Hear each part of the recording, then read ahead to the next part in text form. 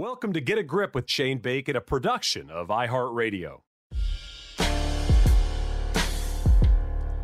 Hey, everybody. Welcome to another episode of the Get a Grip podcast. I am Shane Bacon.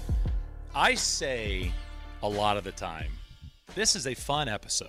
I say it almost every episode, no matter the guest or the conversation. Let me just say, in 2023, this might be the most fun podcast I've recorded. Joel Dahmen, Geno, Bonnalie. You know both of them from professional golf, and you probably know them a little bit from Full Swing. We talked a little bit about that off the top. But the two studs joined me to discuss something I probably wouldn't have pitched many golfers that play the sport professionally. I asked the two to put together a list of the 5 worst golf shots that Joel has ever hit. Now, we also worked in decision-making from Geno, so we could lean a little bit on the caddy versus the player. But, they said they'd do it. It was a lot of fun. We went back in time. It's a reminder that golfers don't forget anything. I mean, these guys are remembering yardages from 7, 8, 9 years ago in the tournament. So enjoy this, because you're not going to get this from many players that do this for a living. And I am extremely thankful to both Geno and Joel for their time doing this. Before we get to the conversation, I just wanted to let you guys know I wrote a children's golf book. Joel Dahmen actually bought it. He said it was the only thing he bought for his child before they had said kid. It's called The Golfer Zoo, and I wrote it a year ago. It's done really well. It's a lot of fun. If you haven't picked up a copy, I would urge you to do so. Go to back9press.com/bacon. 9 the number, not 9 written out. back9press.com/bacon. It's also available on Amazon if you want to do it easier, but we'd prefer you to go to Back 9 Press. The Golfer Zoo, order a copy. We have signed copies on the Back 9 Press website. It's a great gift for expected parents in your life, or if you've recently had a new kid or a first kid, you're a grandparent that listens to this podcast and you know somebody that is in need of a baby present, order them the Golfer Zoo. Get them a copy. They'll love it. You can get one signed with my name on it. And, that's all I've got to push today. Enjoy this conversation. It was a lot of fun. Like I said, Joel and Geno, two of the best people in all of pro golf, and this conversation was excellent. Hold on. I wish everybody on this podcast could hear what just happened the last, 90 seconds before we hit record, but we'll leave that be. Geno and Joel are here. I appreciate you guys joining. Joel, the mustache looks fantastic. I was just telling Geno while you were doing what you were doing, I'm going to be Luigi for Halloween, and I'm bypassing the fake mustache, and I'm going to go full grow one out, and the family's going to go Mario characters. So I haven't had the thick one. Does your wife get annoyed at that or no? There's an in-between stage when you're growing it out that gets pretty pokey that she's not a fan of. But once it grows out and it gets softer, she doesn't really mind. I don't think she is showing me off, overly impressed with my mustache, but she also doesn't really complain about it. So it works. Yeah. I mean, you get to a point in a relationship where, they're not looking at you to you're not the butterflies aren't fluttering out of their bodies anymore. It's like, are you okay with what I'm doing? Am I handling, my parental side of things? Then we're good. That's exactly, I think we've been there for a long period of time. I live in the pokey phase, so my wife's constantly annoyed by me. Geno, I've been having the kid lately where he'll go, "Oh, Dad, spiky," where he doesn't like it. Like he's the one that complains about it. Yeah. Can I ask you guys a question? How long have y'all worked together? How many years has it been? We just finished our 9th season, I think. So this next season will be 10 seasons. I think that's right.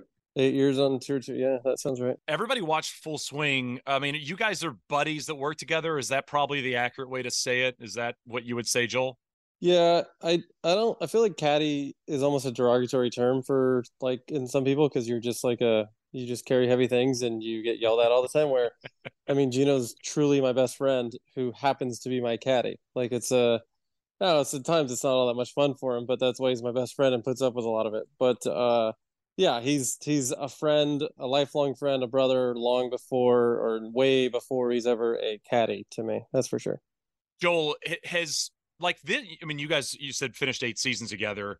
I feel like the old way of doing things as a pro golfer was you went and found a quote unquote professional caddy, right? You made it on tour and then you found the guy that had done it for a number of years and that was who you teamed up with and it was very professional. It feels like that transition has happened where it's gone to more of the comfort side of things. Like Patrick Reed has a family member on the bag. Max has a buddy on the bag. You've got a buddy on the bag. Rory's got a buddy on the bag. Like the more this has become a thing, the more it makes sense. I mean, you're spending 5-6 hours a day, 5-6 days a week together. You might as well have somebody out there that you really enjoy their time, right? 100%. I think, yeah. I mean, during the golf season, I'm gonna spend more time with Geno, especially tournament weeks. I 100% more time with Geno than I do my wife. But with that, I think it's also the change in the data and how we get data. Like, I don't need a veteran caddy to tell me that missing it left on the 10th hole is a bad idea. Like, one, we can figure that out, and two, all the shot link data we have, all the stuff, you can look at everything you need. You don't need like the veteran presence anymore. Now you need a buddy who will kick you in the butt or he'll, pump you up. But you also, like, it's so much more fun to share those good times with someone you truly enjoy. And a lot of times, honestly, going through the crappy parts with a friend is way easier going through the best friend, because a lot of times you just fire the old guy because he didn't really mean anything to you and you get someone else to carry the bag. So I think it's taken a big turn, and I think it's only going to get more and more. You're going to get younger caddies out there, and you're going to get they may not like know everything, but you don't really have to. You just kind of hang out with your buddy and make sure he's doing the right things.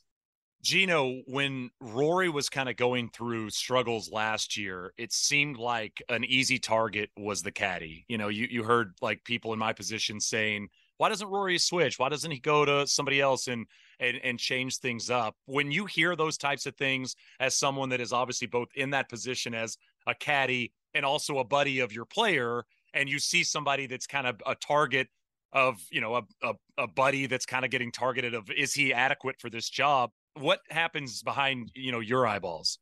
Well, for me, what I always think is a lot of the caddy firings may not be necessarily the caddy's fault, but I do think having a different person standing next to you when you're in a slump can change things. And I've always told Joel that. I said, look, like, we've been in a little bit of a funk for a while. I'm like, if you want somebody else to be standing next to you just to change the mojo, I do understand that from a player's standpoint. So I've always said I'm okay with it. Obviously, I never want to get fired. But to that regard, maybe if that changed, oh, hey, Rory started playing good again. Let's bring Harry back out because I enjoy being with him and I found this in my swing, whatever it may be. So I do think there can be a benefit to that, but it also just kind of shows that it might be just more of a mental thing, right? Geno, have you been fired before? Not in terms of caddying, but have you just been fired from a job?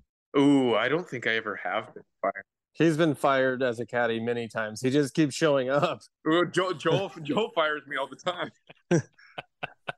What, Joel, when if and when you actually fire Geno, like, what are you going to have to do for him to realize that you're not bullshitting him? Are you going to have to like get it like stamped like on your shirt, or like, are you going to have your wife call him? Like, how are you going to actually fire Geno if you actually fire Geno? Yeah, we actually have an agreement, and it is, I don't know if it's in the original email that he sent me or if it was more down the road, but we agreed that we have to have pizza and beer together, and I have to fire him. Oh no. Yeah, no. So I'm always leery anytime we go have pizza. I'm like, shit, this could be it. When Joel orders club soda, you're like, hell yes, another week, baby, I'm good. Yeah. Club soda actually might make me nervous. It's way more normal on the road if he just had a beer. It's true. Geno, before we get to what I wanted to talk to you guys about, I did want to ask a couple questions. One, I wanted to talk about, I talked to you a little bit about this season, but not on the podcast, this Netflix effect, the full swing effect. As a caddy, your job is to not be in the limelight. Your job is to kind of sink behind your player and kind of be in the shadows and not be famous, right? I mean, Fluff was famously let go by Tiger because he was becoming too famous, right? He was becoming too notable. Right. Has it been strange for you being a notable person on the golf course after that, series came out and people started to watch it? Yes, it has been strange. And I also understand that maybe this isn't true, but this is the way I think of it in my head. If I was to Joel was to ever fire me, or Rory calls me next week, is like, Geno, I want you to caddy full time.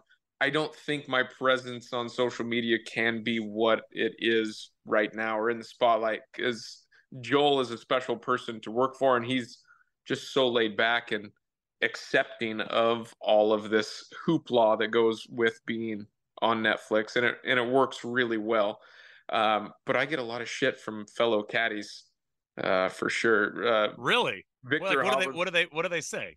There's a lot of them coming up to me with their hats and a Sharpie and be like, "Would you sign this for me?" I'm like, good. That, and I'm just like, "Gosh, I know it's bad, but I can't. I don't know what to do." And when people are so nice and they're so supportive of us, and I want to, show that respect and sign if there's a kid that wants Geno's autograph or whatever it may be, to give that to him, but people see that and definitely give me a hard time for it. But also, like, what is Geno supposed to do? Like, people are asking him for his autograph. He's gonna be like, "No, I can't. My boss tells me not to," or like, "Oh, like that's just not who he is." The other thing that Geno's done is really cool, and you can tell the story better than me. But someone, when he was really little, he went to a golf tournament, his first one maybe, and someone asked him to sign his hat, and now Geno will have kids sign his hat. So he wears a PXG hat with just these random kids' names all over it, and you can barely read them. But he does it almost every week, and it's actually really cool. Yeah, I started, if there's a little kid that asks for mine, I always try to reciprocate. I started trying to get white hats exclusively. That way you can see their name when they write it. Geno, from 2015 to 2023, or I guess 2022 pre-Netflix, how many autographs do you think you signed total? Oh, pre-Netflix. I remember one in my history of caddying in Leon, Mexico, is because they thought I was a player and I couldn't communicate that I wasn't. But since then, I would say hundreds. Okay. Yeah. Joel, I wanted to ask you kind of the same question because, I mean, as a professional golfer and a player on the PGA Tour and a PGA Tour winner, like, you're supposed to be notable. You're supposed to be famous. I know you're going to roll your eyes at the word famous, but that's a part of the job. For you personally, how's it been since the Full Swing thing? Because were you surprised at the popularity of it? I was, yeah. I mean, we didn't know what we were getting into. It's like we didn't know we were gonna have our own episode. We didn't know any of this stuff. We just knew that a camera was around and there's mics on us, and the producers and some of the people that were around us regularly, like, "Hey, your episode's gonna be great. Like, people are gonna love this." And it's like, well, okay, but like, what does that mean? And then, we still didn't really have any idea, and all of a sudden, it came out that week at Riv, and kind of the next few weeks were a lot. And I remember being at the Players and walking on 17, like, to the tee and getting like an ovation. I was like, oh, this is different. Like, this is cool, but it's also weird. So I had a hard time balancing everything this last year. I didn't do a good job of it. I had a kid 3 weeks prior to Netflix as well. So the kid came, rocked my world, and then I became famous all of a sudden. And golf became kind of a job. And it was like, there was times like I would hide, like, and Geno knows, like, I like run through weird doors and do things like hide all over the place, so I don't, because there's times I just don't want to. I'm not good at telling people no, and I'm not used to it enough. Where those big guys can just walk past everyone because their schedule's planned and they have to go from A to B to C to D, and then they have time for autographs. I'm really bad at managing my time as it is, and all of a sudden I'm walking through people. I'm like, I just have a really hard time with that. So something that I'm working on trying to figure out. But world certainly exploded on me pretty quick, and starting to manage it all better now, I think. I mean, you have a kid, the show comes out, like, a lot of things in your life are changing. It's interesting you say the thing about the fame part of it, because when you're a young kid wanting to be a pro golfer, you want to be a pro golfer. I mean, you want you to lean on your talent to the point where you can play for a living. But I don't really feel like young people ever think about being famous, like, as golfers, maybe as musicians or actors or things like that. You think about the fame that might come with it. But when we were kids, it was like Tiger and Phil. And then, I mean, Davis Love III could have walked into an Applebee's and eaten dinner. Nobody would have cared, right? It's just interesting now with all of this stuff coming your way. Was being famous all of a sudden, I mean, was it just extremely uncomfortable for you? It was, yeah, because I was famous when I wanted to be famous. So I put out a funny post on social media. Like, that's like, it was sat and we thought about it and we laughed about it. And it was like, okay, I'm going to put this out here. We're going to do this. It was on my terms. And now I'm on everyone else's terms, And I think the other times I'm, wherever you put me on the famous list of tour, like if you look, I'm the most famous player who's done the least, like by far. So all of those guys have mostly got famous because they're good at golf.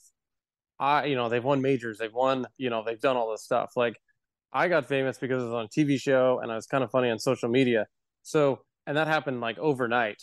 So where I think if you're winning and you climb the ranks and all of a sudden you become a star on tour, that's through the golf. Like you can handle those things a lot better and you prepare yourself for it as you like kind of level up, I say. I just like hit the top floor one morning and I was like, I'm going to the penthouse of this thing. And what do I do when I get there? So I Does think my for key that, card work? Like, right, like I don't know. That was a Do I have to say fantastic anything analogy. to anybody? I was like, I don't know where I'm going and what's up here, but here I come. And all of a sudden, like, there's times up there you don't really want to be up there anymore. You want to go back down to the 5th floor, like where your friends are. And you're like, well, that's not where you're at right now. So I think that the level of it was it was just kind of overnight basically, and it didn't correspond with my golf at all actually. So that was like kind of a difficult situation for me. I think there was times I just wanted to hide, and I mean I remember I told Geno multiple times, like, can I just miss this cut, like, and shoot 75 on Friday afternoon alone without having people around, like, rooting for me? I'm like, let me just do this and pout and leave, and I don't have to deal with any of that stuff. And so that's hard for me, I think, but I'm working on that. Geno, you're one of the nicest people that I've met, especially in golf, for sure. When Joel becomes famous overnight, you become famous overnight. You have all these people watching now. With that comes people yelling, people being rude, people, maybe drinking too much and screaming at Joel. I mean, Joel, you have a certain fan base that's going to follow you, and those are going to be the 30-year-old bros that want to root for you, which is nice, but they can also get annoying. Geno, was it weird to kind of have to be that asshole caddy at times that yelled at people? I will say this, that the amount of positive energy, I think because of the episode came off of Joel kind of being the self-deprecating person, right. People were extra nice to Joel since its release. I don't remember ever anyone getting out of hand with like, Joel, you suck. Now, I will say before it came out, when sports betting and stuff, especially in New York out there in Long Island and stuff, people are mean out there.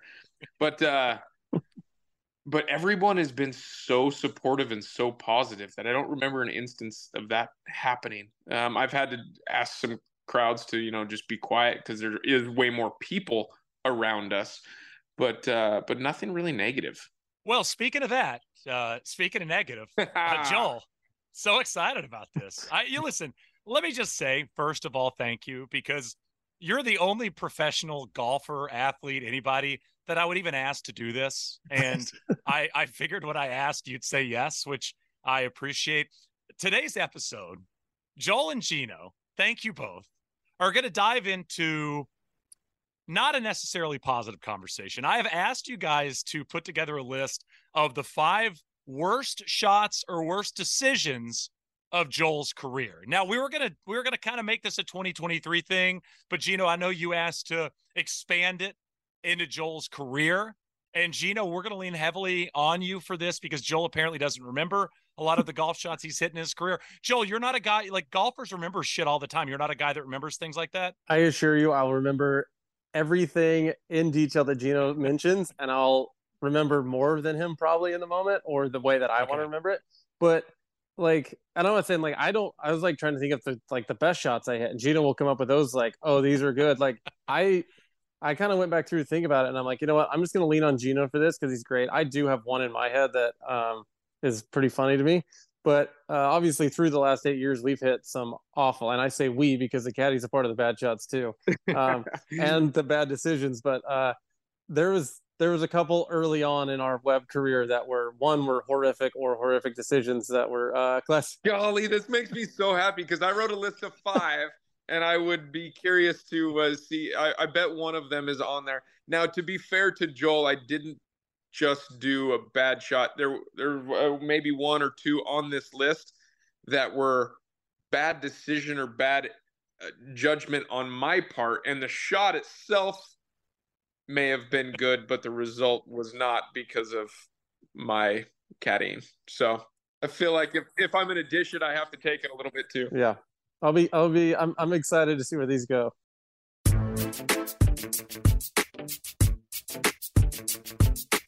Geno, have you made, speaking of that, I mean, like early into your caddy days, like I caddied for a friend of mine on the LPGA tour one time, and I remember I added a number and not subtracted it, and luckily called her off the shot. Have you had a moment where it was just Joel hits it and you're like, yo, that's 40 short or that's 40 long? Yes. At least twice a year. I would say probably. I wasn't going to say that. I wasn't going to say that often, but I've had a lot of them. I remember this one isn't on my list, but I remember in Vegas a couple years ago, there was a 110 middle and a 110 front number, and I added it to the middle number. And as soon as he hits it, he's like, that's going a long ways. And it lands like in a spot, the only spot you can. And he goes, well, there's a bad number. And I was like, oh, yeah, it was. So it's on me. Yeah, that was on me. Well, Geno, kick us off here. Let's start with your fifth worst shot of Joel's career. This one is a combination of a bad shot and a mistake. It's the final round of the Byron Nelson. We're paired with Dustin Johnson. Good one. On the 17th hole at Las Colinas down the hill. And what year is this? This would have been our May of 17, our rookie year. Yep, rookie. I knew it was a rookie year on tour. So Joel's playing phenomenal golf. We had missed every cut all year. We get into Byron. Joel's playing great. He's got the claw putter grip in play for the first time ever, and he's making some putts. And we're probably in, I don't know, 5th or 7th place or something with 2 holes left to play. And Austin and I were making fun of Dustin all day long, and we were just kind of being chummy and getting along great and having some. We walk up, and I think there was a long wait on number 17, just downhill par 3, and we walked over, and we both stepped off the yardage, and he did it out loud, and he said, whatever the number is plus this, and he said the number, and I walked back to Joel, and they had the honor on that particular hole, and I remember Dustin just airmailed the green, and I was like, that's weird. And so I'm still nothing ever dawned on me. Well, when Joel gets nervous, or at the time, Joel's tendency is, a big head drop, and his hands would get out in front, and it would almost hit like a flop shot, and it'd come out way short and way right. Well, we're looking really far left of this pin, and this ball comes out, but it's right at the pin. And, when he first hit it, I thought it was in the water, but it lands by the pin and maybe rolls to 25 feet. It was a great shot. And we get done and celebrating an awesome week, our best finish ever, our first, 6-digit paycheck. And one of my caddy buddies goes, what'd you guys hit on 17? I'm like, 6-iron. He goes, 6-iron? It was only 162 or something. I'm like, no, it was 184. And Austin and I both gave such bad numbers. So it was a terrible shot, but it needed to be to counteract that terrible number that I had also given him. Joel, do you remember that one? I do. I don't recall the shot being as bad as he's doing it, but in the moment, it definitely came out a little weak right. I'm known for weak rights when I'm under the gun, but survived that one, thankfully. Maybe that was just Geno's, he just knew it as a caddy. It's just first time, like, he just got instinct took over. I do remember, I played great that day. I had a terrible break on 18, made bogey, but still finished T9 and ran to the airport real quick with my wife to fly out. And we had, I think it was our second cut made on tour that year, maybe third cut on tour that year. And we had like credit card debt racking up. And like wife and I were like, whatever. We cried in the airport when we saw the text of how much money we made. And it was like, I think we made $205,000. And my wife was like, oh my God, we can pay off our credit card debt and we're not broke anymore. Like, this is the first sign of like, maybe I can do this PJ Tour thing. So thankfully I didn't make double and rinse it in the water there. Was that like the first shocking financial moment of your life? Yeah. Was that like the first time it hit you that if you play well in this, it's life changing? Yeah, for sure. Obviously I played well on the Corn Ferry Tour to get my tour card, but I never had a check like that. You see that much money, it's like, that's just ridiculous amounts. And that was the time I'm like, that kind of gets you addicted to it. And you're like, okay, like I want more of this. How do we do this? Yeah. And also, just maybe hit kind of flop shot 6-irons. That's like the perfect way to do it. Geno, that's a great start. You know what you did there? You started with a negative, but it ended up somehow being a positive, and I appreciate that. I'm assuming some of these aren't going to be as positive. Correct. So I'll let you lean into number 4. Yep. So we go number 4, and I feel like maybe 4, 3, 2 can all be interchanged, but number 4 was just straight up maybe the worst shot I've ever seen. And I am going back to the web.com tour days. We're playing Thanksgiving Point on, I think it's the 11th hole. Oh, you are. You're talking about Utah, the par 5 at Utah. Yeah. Joel hits it straight downwind. The ball goes forever there. And all you have to do is hit it in the air, and we're going to knock it on in 2 and have a look at eagle and for sure make birdie. He hit 4 feet behind the golf ball, and there's this little meaningless pond right in front of the tee box. It might be like 90 yards to cover it. And we hit it right in the middle of this lake. And I was just like, what was that? And he looked at me and he goes, I do that at least once a year. And I'm like, shit. Do it on a hole without a pond in front of the tee. Right? That one was, there was no bad decision in there. But, yeah, that one stood out to me. Joel, you'll hit the chunk driver every now and again? Yeah, it was. I mean, given this was 8 years ago, it was our rookie year on the Corn Ferry. I mean, Geno started in March of that year, so I'm going to say that was our 12th to 15th event together, probably. Yeah, that's and I'd played a million times with Geno growing up, but it's still like we hadn't played together a ton because we hadn't lived close to each other. But I mean, I had this point where I was trying to like launch it high. Obviously, you kind of lean back on it, and the club gets really under, and you're trying to hit up, and all of a sudden you drop kick. And a lot of times the drop kicks actually work out because you kind of bounce into it and knuckles out there. It's fine, but this was a real drop kick. This one, this one was bad, and it's funny. I'm glad you remember that because and it was so bad that Geno didn't caddy at that event the following year because he was so afraid of the pond on 11. He's like, I don't want to see that shot again. Joel, what did you just re-tee? What'd you do? I don't know if we draw. I think we could go like 30 yards in front and hit a 3-wood, or I just re-teed it. I don't actually know what happened. It was so bad. I honestly don't either. It was, I know we had a short week that week. That was a quick one. Yeah. I was playing Connecticut Open a couple years ago and playing this kind of hard golf course. And, they up here in the Northeast, like even a Connecticut Open, they toughen the golf course up. They'll grow the rough up. They'll, firm the greens. I hadn't been played a lot of golf. Sure. I was 1 under through, I think 6 and got to 7, hit it in the fairway. I saw a leaderboard and I was like on the leaderboard at 1 under. I mean, 3 under was like leading. Yep. And exact same situation, but a different shot. The only hole on the entire golf course where there was out of bounds left. And I just cold shank it out of bounds. And it's like any other hole, you hit that shank. Like you can go find it. You can hit it again. You can maybe make 5. Like you can get away with it. Not on this hole. And same thing. It's like if you cold top the driver on any other hole there, it's like, yeah, it goes 180. Like I'll figure it out. Right, exactly. Yeah, you knock the next one up around the green, it'd be fine. Yeah. But that hole wasn't prepared for what I had coming for it. Do you do something different now when you're trying to launch it up in the air that avoids the 4-inch divot? Yeah, I have a caddy next to me that when I set up to it, he goes, "Do not hit a draw. Do not hit a draw."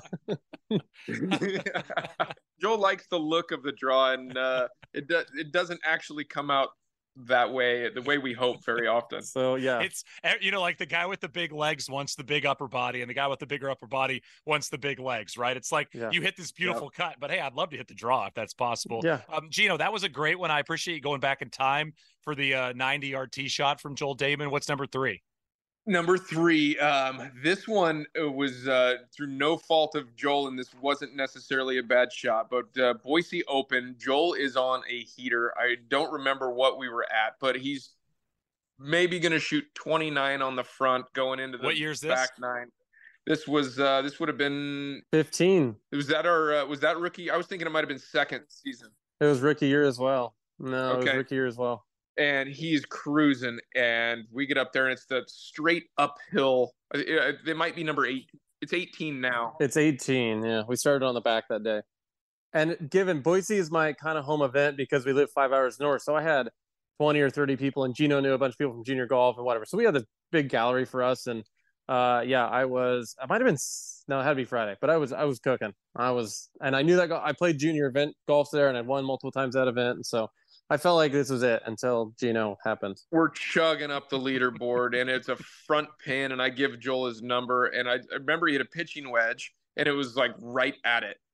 And I had birdied 5 holes in a row coming into this hole as well. Yeah, I mean, just on an absolute heater, and he hits it right at the pin. I'm like, boy, that looked a little far, but it's got to be close. And we get up there, and he is maybe on the back fringe, like 75 feet down this tier that breaks 15 feet. And he's like, how's this ball here? And, my face just goes flush, and I'm like, I added instead of subtracted off of a sprinkler head, and I gave him 20 yards too much, and for especially on a guy that's just on a run right now. We're trying to earn a PGA Tour card, and all of his family's here, and I'm like, he can't even two putt this. It was so brutal, and I thankfully he hit a decent lag down there, and then slid it in for par. That took a little steam out of our engine there, but I did birdie the next 3 holes in a row after that, though. Yeah, maybe we just needed to settle down at the par. I was like, dude, I flagged it as well, obviously, and I was like, I was just gonna make 9 in a row. That was gonna be a new Corn Ferry record, and then you gave me that number. Right. I was gonna say you're literally like gonna be Anthony Kim at Augusta, and then Geno happened. Oh, I know that. Obviously I've given several bad numbers in my day, and to my defense, Joel doesn't pack a yardage book or check numbers himself, so I am flying solo out there. So it is bound to happen. I know a lot of guys catch each other making math errors. So my once a year, people would be like, really? That's a lot, but I don't know. That's as many numbers as you do. But so I have one. Before we go into whatever he's on, I have one that's similar to this, but it's also a rookie year on the Corn Ferry Tour. It's amazing. We have a lot of throwbacks here, but man, Geno, this might have been his 3rd or 4th event on the bag. And we're playing at Greenville, the Pro-Am event in Greenville, South Carolina, at the BMW. And we're playing one of the golf courses. I don't know what day it is. And I play like 4 or 5 holes in a row, I think 1 or 2 under, and it's going fine. All of a sudden we get to the 5th hole, maybe 6th hole. I didn't know where you were going for a minute. Now I do. And all of a sudden it's like he tells me I have 130 yards, whatever, and the pin's 25 on. And I'm like, Geno, I think that's a front pin. Like I can see we're not that far, and I can just see where it's at. I'm like, this is wrong. He goes back through. He used the wrong pin sheet, the wrong hole for 5 consecutive holes. I did do that. Who does that? It was like Thursday's pin sheet or something. Well, no, we went for it on a par 5, and I didn't cross off the hole. Okay. So I just kept using the previous hole's pin location. No, this is absolutely wrong, Geno. You're like, no, I'm dialed here. Look at it. So I mean, he's like, we're on hole 7, not 5 or 6. I'm like, oh shit. I've been doing this for a long time. But he was playing great. I think he was 2 under in that stretch. Joe, what does that say? Like when that stuff happens, like you guys spend countless hours working on your game with TrackMan and all this stuff to like dial in your numbers. And then it's like you go on a heater and you're using the wrong pin sheet. Does that sometimes make you go, should I be spending this much time on all that?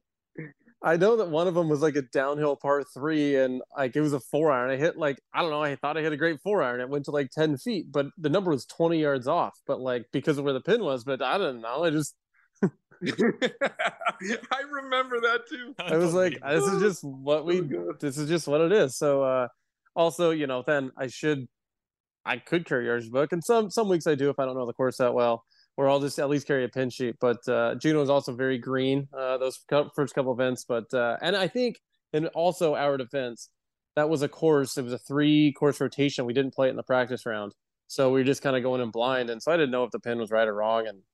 But I think it actually worked out okay.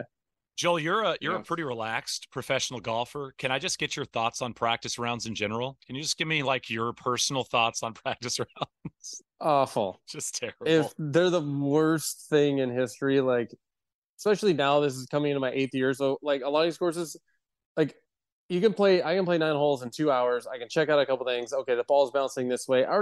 The other deal is that drives me nuts is all the data we have going back to ShotLink and stuff. You know exactly where the pins have been the last 5 years. They maybe move 1 or 2 pins. Okay. Also, you know exactly what club you're hitting off every tee based on condition. If it's firm, you hit a 3-wood. If it's this, you hit driver. And you have a driving tree for you, and you have all the stats. There's no more questioning anything. You don't have to hit multiple balls all the time anymore. You don't have to run around the green 9 times. It's like, okay, it's back to front here. Okay, this is going to be a little fast. Like, we don't have like it's so simple to play a practice round, and all of these extra shots you're hitting, like you can hit a bunker shot on the practice screen. You can hit like just go play golf, look at a couple pins, maybe look at a couple different tee shots, and you can be done in 2:15, 2:30. I would actually take 2:30 for 9 holes every time. That'd be fine. But when it turns into 3+ hours, like I can't stand them. Joel, I played in the U.S. Amateur this year, first time I've ever played in something like that. Mm-hmm. And I had a college coach send me, and again, like I'm in the golf space, like I've been in it for a long time. You'd think these would be the things that maybe I would be aware of, but I got the email of the course breakdown. And I mean, it was enlightening. Now, also, I think sometimes it's maybe that whatever paralysis by analysis, where sometimes it's like so much information that you can lean a little on it. And I'm also not 22 years old, and that's the only thing I've ever known. But to look through every single hole at these golf courses and basically the data telling you don't hit driver here or send it all day was crazy. That not only I'm just finding this out that this exists, but understanding that you guys have access to this on a week-to-week basis, where if you want all the information on a golf course that you can muster in your brain, it's available for you. 100%. So you could go play every tour event with the information we're given and play it blind and know almost everything you need to know. Like the lines off the tee, you already have what you need. You need to know how fast the greens are rolling and are they going to spin, or how firm and fast they are. That's all you need to know. If you could blindly go play any golf course on tour with all the information we have, and it wouldn't really change much. It'd almost be better because you just go, here's my line. I'm hitting at this spot with a driver. This is it. We don't need to know that you're blocked out by a tree down there, because we're not good enough to avoid a tree 300+ yards away that overhangs. Like either hit it or don't. Like it's golf is super hard at times, but we also make it way too hard. It should just be hit it forward and go find it and hit it again. Geno, it sounds like no practice rounds in 24. What an exciting development for you. I'm really looking forward to this upcoming season. It's going to be amazing. One thing that has changed in practice rounds that has been awesome is, we go to this 9-hole Pro-Am rotation on Wednesday. So we're typically only playing 9 on Tuesday, and then we play 9 again in the Pro-Am on Wednesday, which does make life so much better, because those Tuesdays, not having to slug through 18 holes on Wednesday is tough. Going into obviously 4-day tournament days isn't the most fun. Geno, I think you're on number 2 on your list. Is that right? Yeah, we're down to number 2. Top 2, big. This is a big moment. We're starting to get into a little bit bigger venues with number 2 and 1. Some bad. I love this. Bad decisions and shots. So this one goes back to Liberty National. I think it was we're going to call this maybe like 2021. And I believe it's hole is 4 the par 3, Joel? Kind of behind the driving range, back up. 1, 2, 3, 4. Yeah, four's the par 3 up the hill. We were playing nice, and we were just outside the top 70 coming in there, or whatever it was, to get into the next event. Okay. And we were at the time, I want to call this Saturday. We're in a good spot. He's been playing solid. And it was just kind of a stock 7-iron up the hill and hit it. And it was a mid-iron that I've never seen Joel hit before, and I've never seen him hit since, but just cold fat right in the middle of a pond. And I was just like, oh, okay. Good try. You know, didn't have the carry on that in my yardage book. Yeah. It was one of those where I'm reaching in the bag the minute that I hear the sound, because I'm like, oh, where are we going to drop this? I didn't get the number from the drop zone here. I didn't think that was needed. Joel, do you remember that swing? I remember vividly. There was also actually a large discussion post this because I had my swing coach Rob there, and then John Rehorn, who's always been a good friend of mine. He's the Oregon State head coach. He was out watching that week. And I was playing really well. I think it was around top 10 at the time, and kind of cruising. But what happened was, I believe it was a back left pin, and it's a narrow area, and Geno's like hit it 20 feet short right and hit it with 7-iron. And I had 6 in my hand because I was like, I'm attacking this back left pin. I'm really good at golf right now. And Geno's like, man, you shouldn't go back there. It's tough. And if you miss it, you can't get up and down. Just hits the middle of the green. Long as dead. And I was like, and so it was one of those where I was like, fine, I know he's right. Like, so he talked me into it. So I just grabbed the 7-iron and walked in and hit the ball. So I I didn't like reset. I didn't go through my routine. I was just kind of like pissed off that he was making me lay up on a par 3 to 20 feet. Like, this is lame. And then you really laid up. I laid up on it. So Take that, Geno. yeah, that's what I should have hit 6-iron, huh? So yeah, that was. Would 6-iron with that contact got over the lake, do you think, Geno, or would it still been in there? No. It would have still been in there? We'd have still been in there. I think it was 180 plus par 3, and the thing, maybe flew 100 yards? Yeah. I don't know. It was like, yeah. It wasn't like I chunked it into the hill in front of the water. This is like laid sod on it. Yeah, it was a legit chunk. And then I missed making top 70 by 2 shots that year. Oh, that's fun. Good. See, this podcast, just positive memories. We're preparing ourselves for next season. Joel's gonna walk away and it's like, why the hell did I do this? This was ridiculous. You know what though? We see a lot of good golf from you pros all the time on TV. Just a good reminder that sometimes it doesn't come out of the window you're hoping for, you know? Yeah. Yeah, sometimes you hit the wrong ball, as they say. Sometimes the earth gets in the way. That would have hit the window frame. The amount that we could go through is incredible, actually. This is actually really fun. I'm having a great time.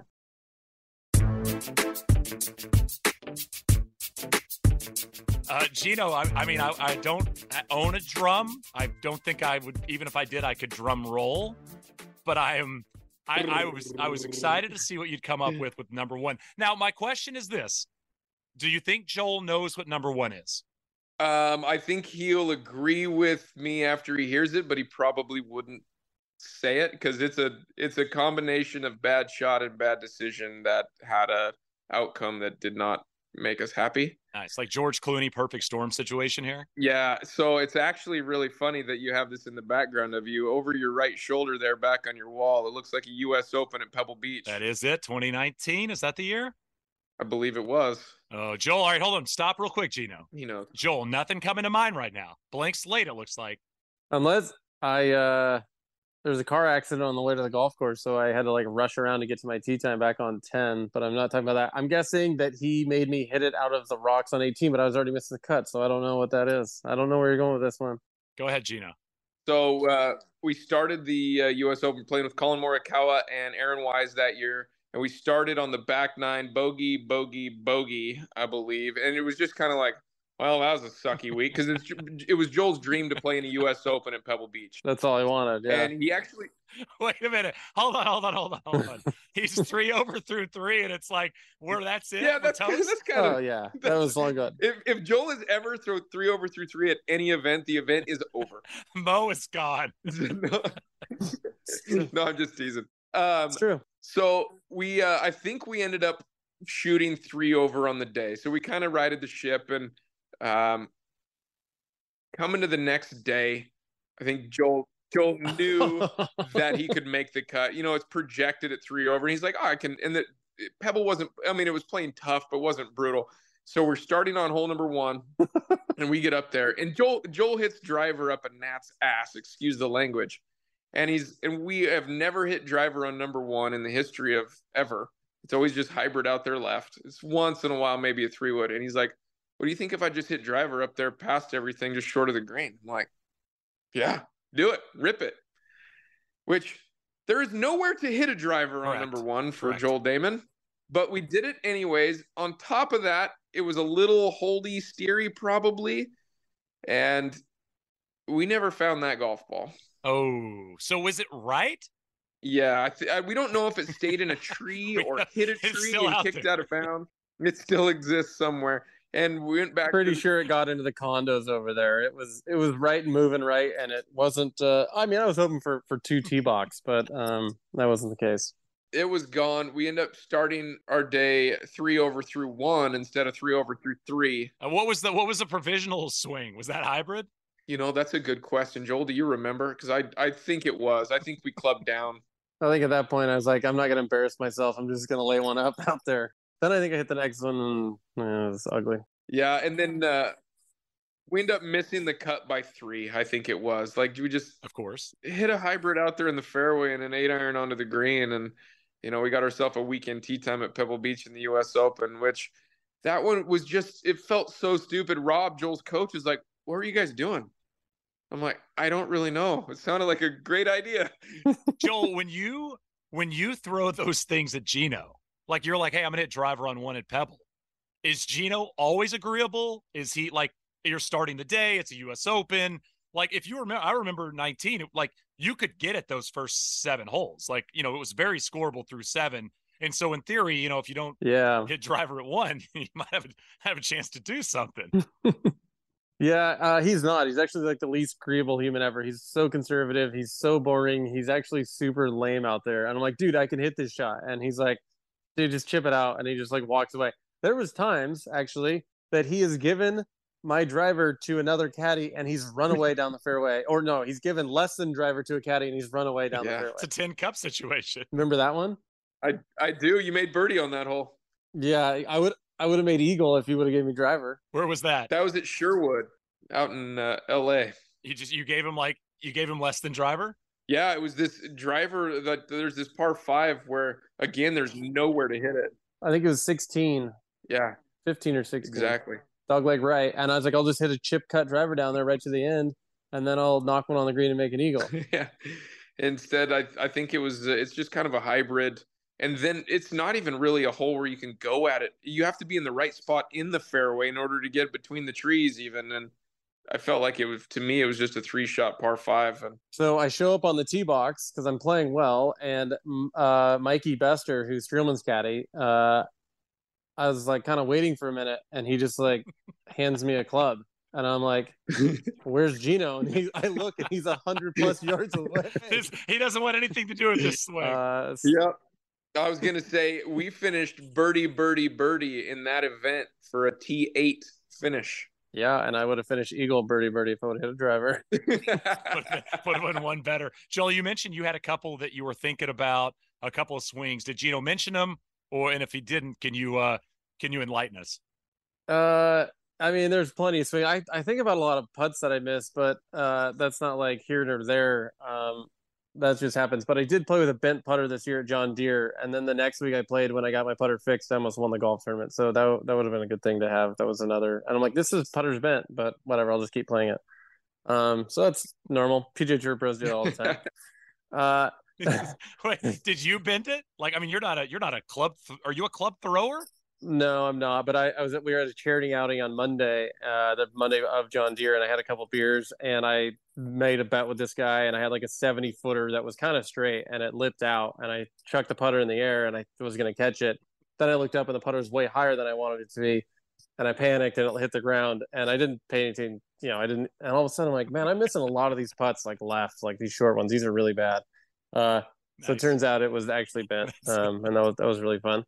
But there was one Corn Ferry days again. I'm going back here, but Geno told me we're in the hunt. I think we're actually leading the golf tournament and going in the back 9.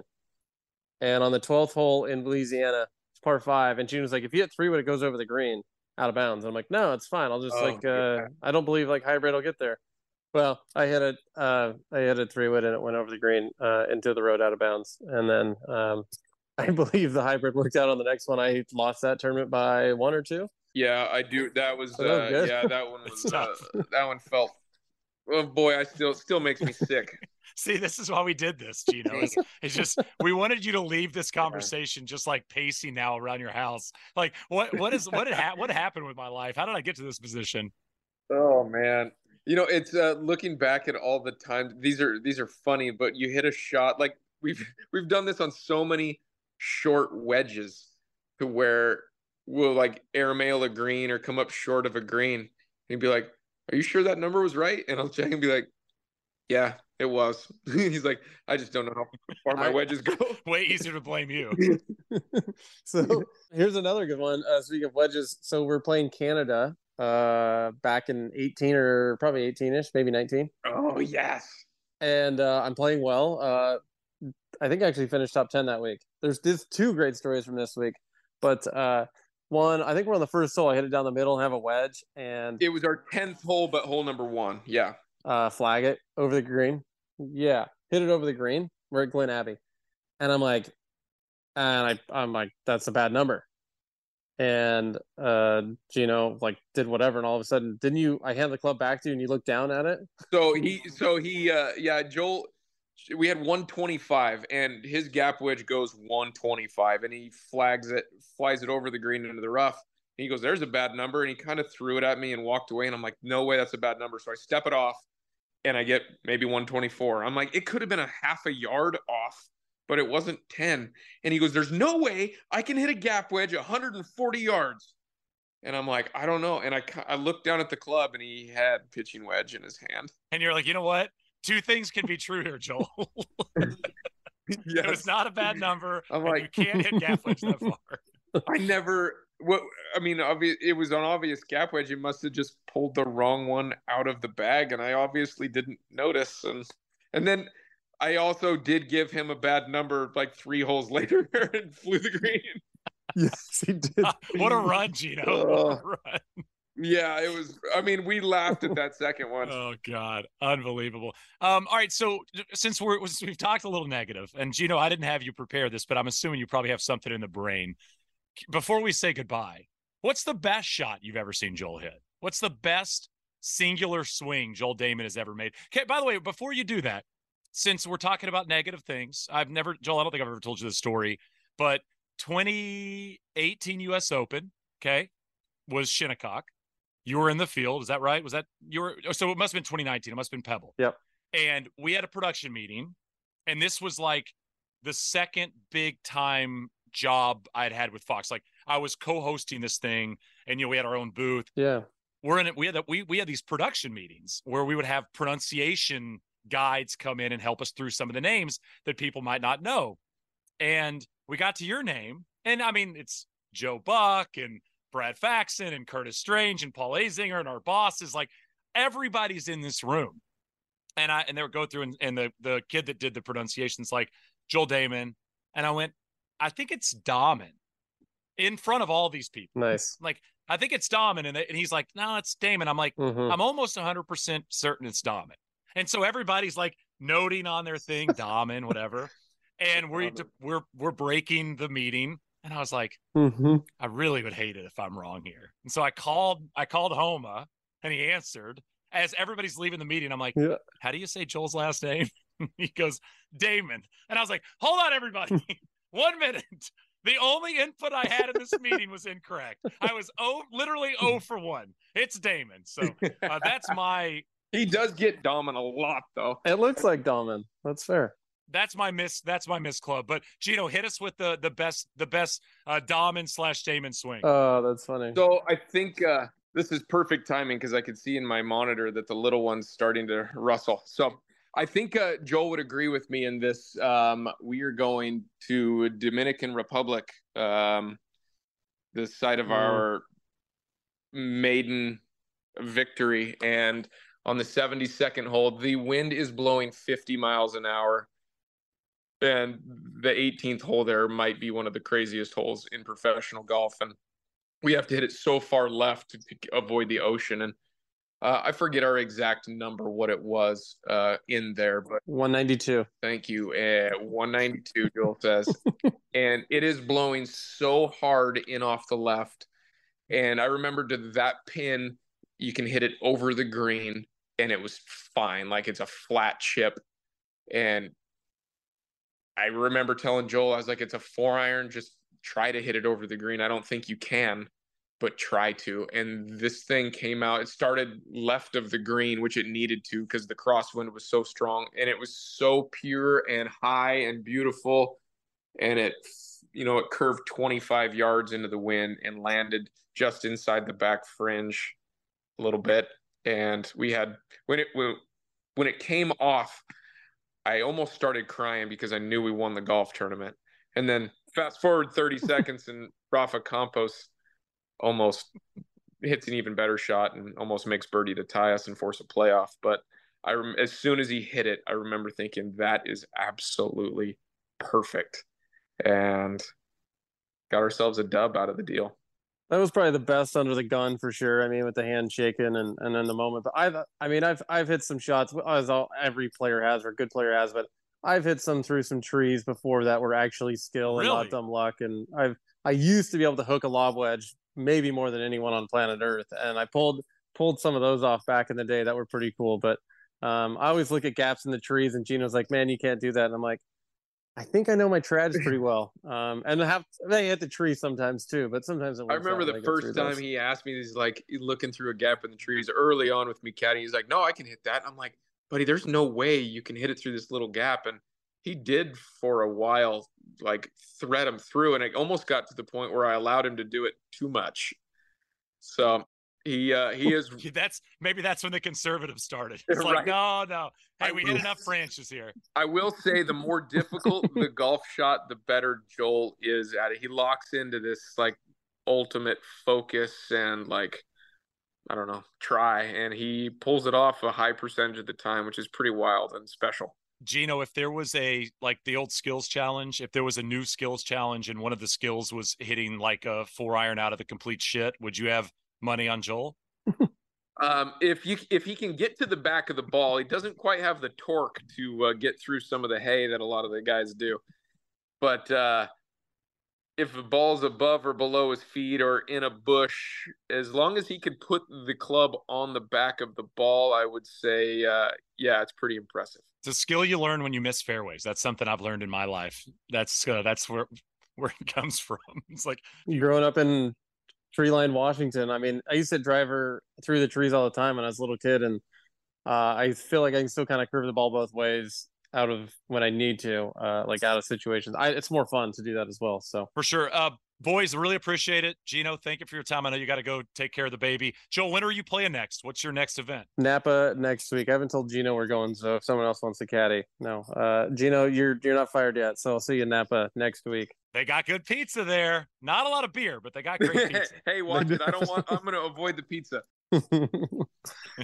Thanks, guys. I appreciate it. This was a lot of fun. You got it. T-Chain, thank you. A big thanks to Joel and Geno for their time. A big thanks to you for listening. If you love this podcast, tell a friend. Send them the episode. Remind them that this exists and that this is fun. And we've got some more fun episodes coming your way very soon, including, of course, all that will happen in and around Ryder Cup week. I will be back on TV next week, Thursday, 1 p.m. Eastern, on Golf Channel Corn Ferry Tour Finals, back in business. So make sure you tune into that. Me, James Nitties, Gary Christian. For that, I will depart. Hope you guys enjoy the episode and check back with you guys next week.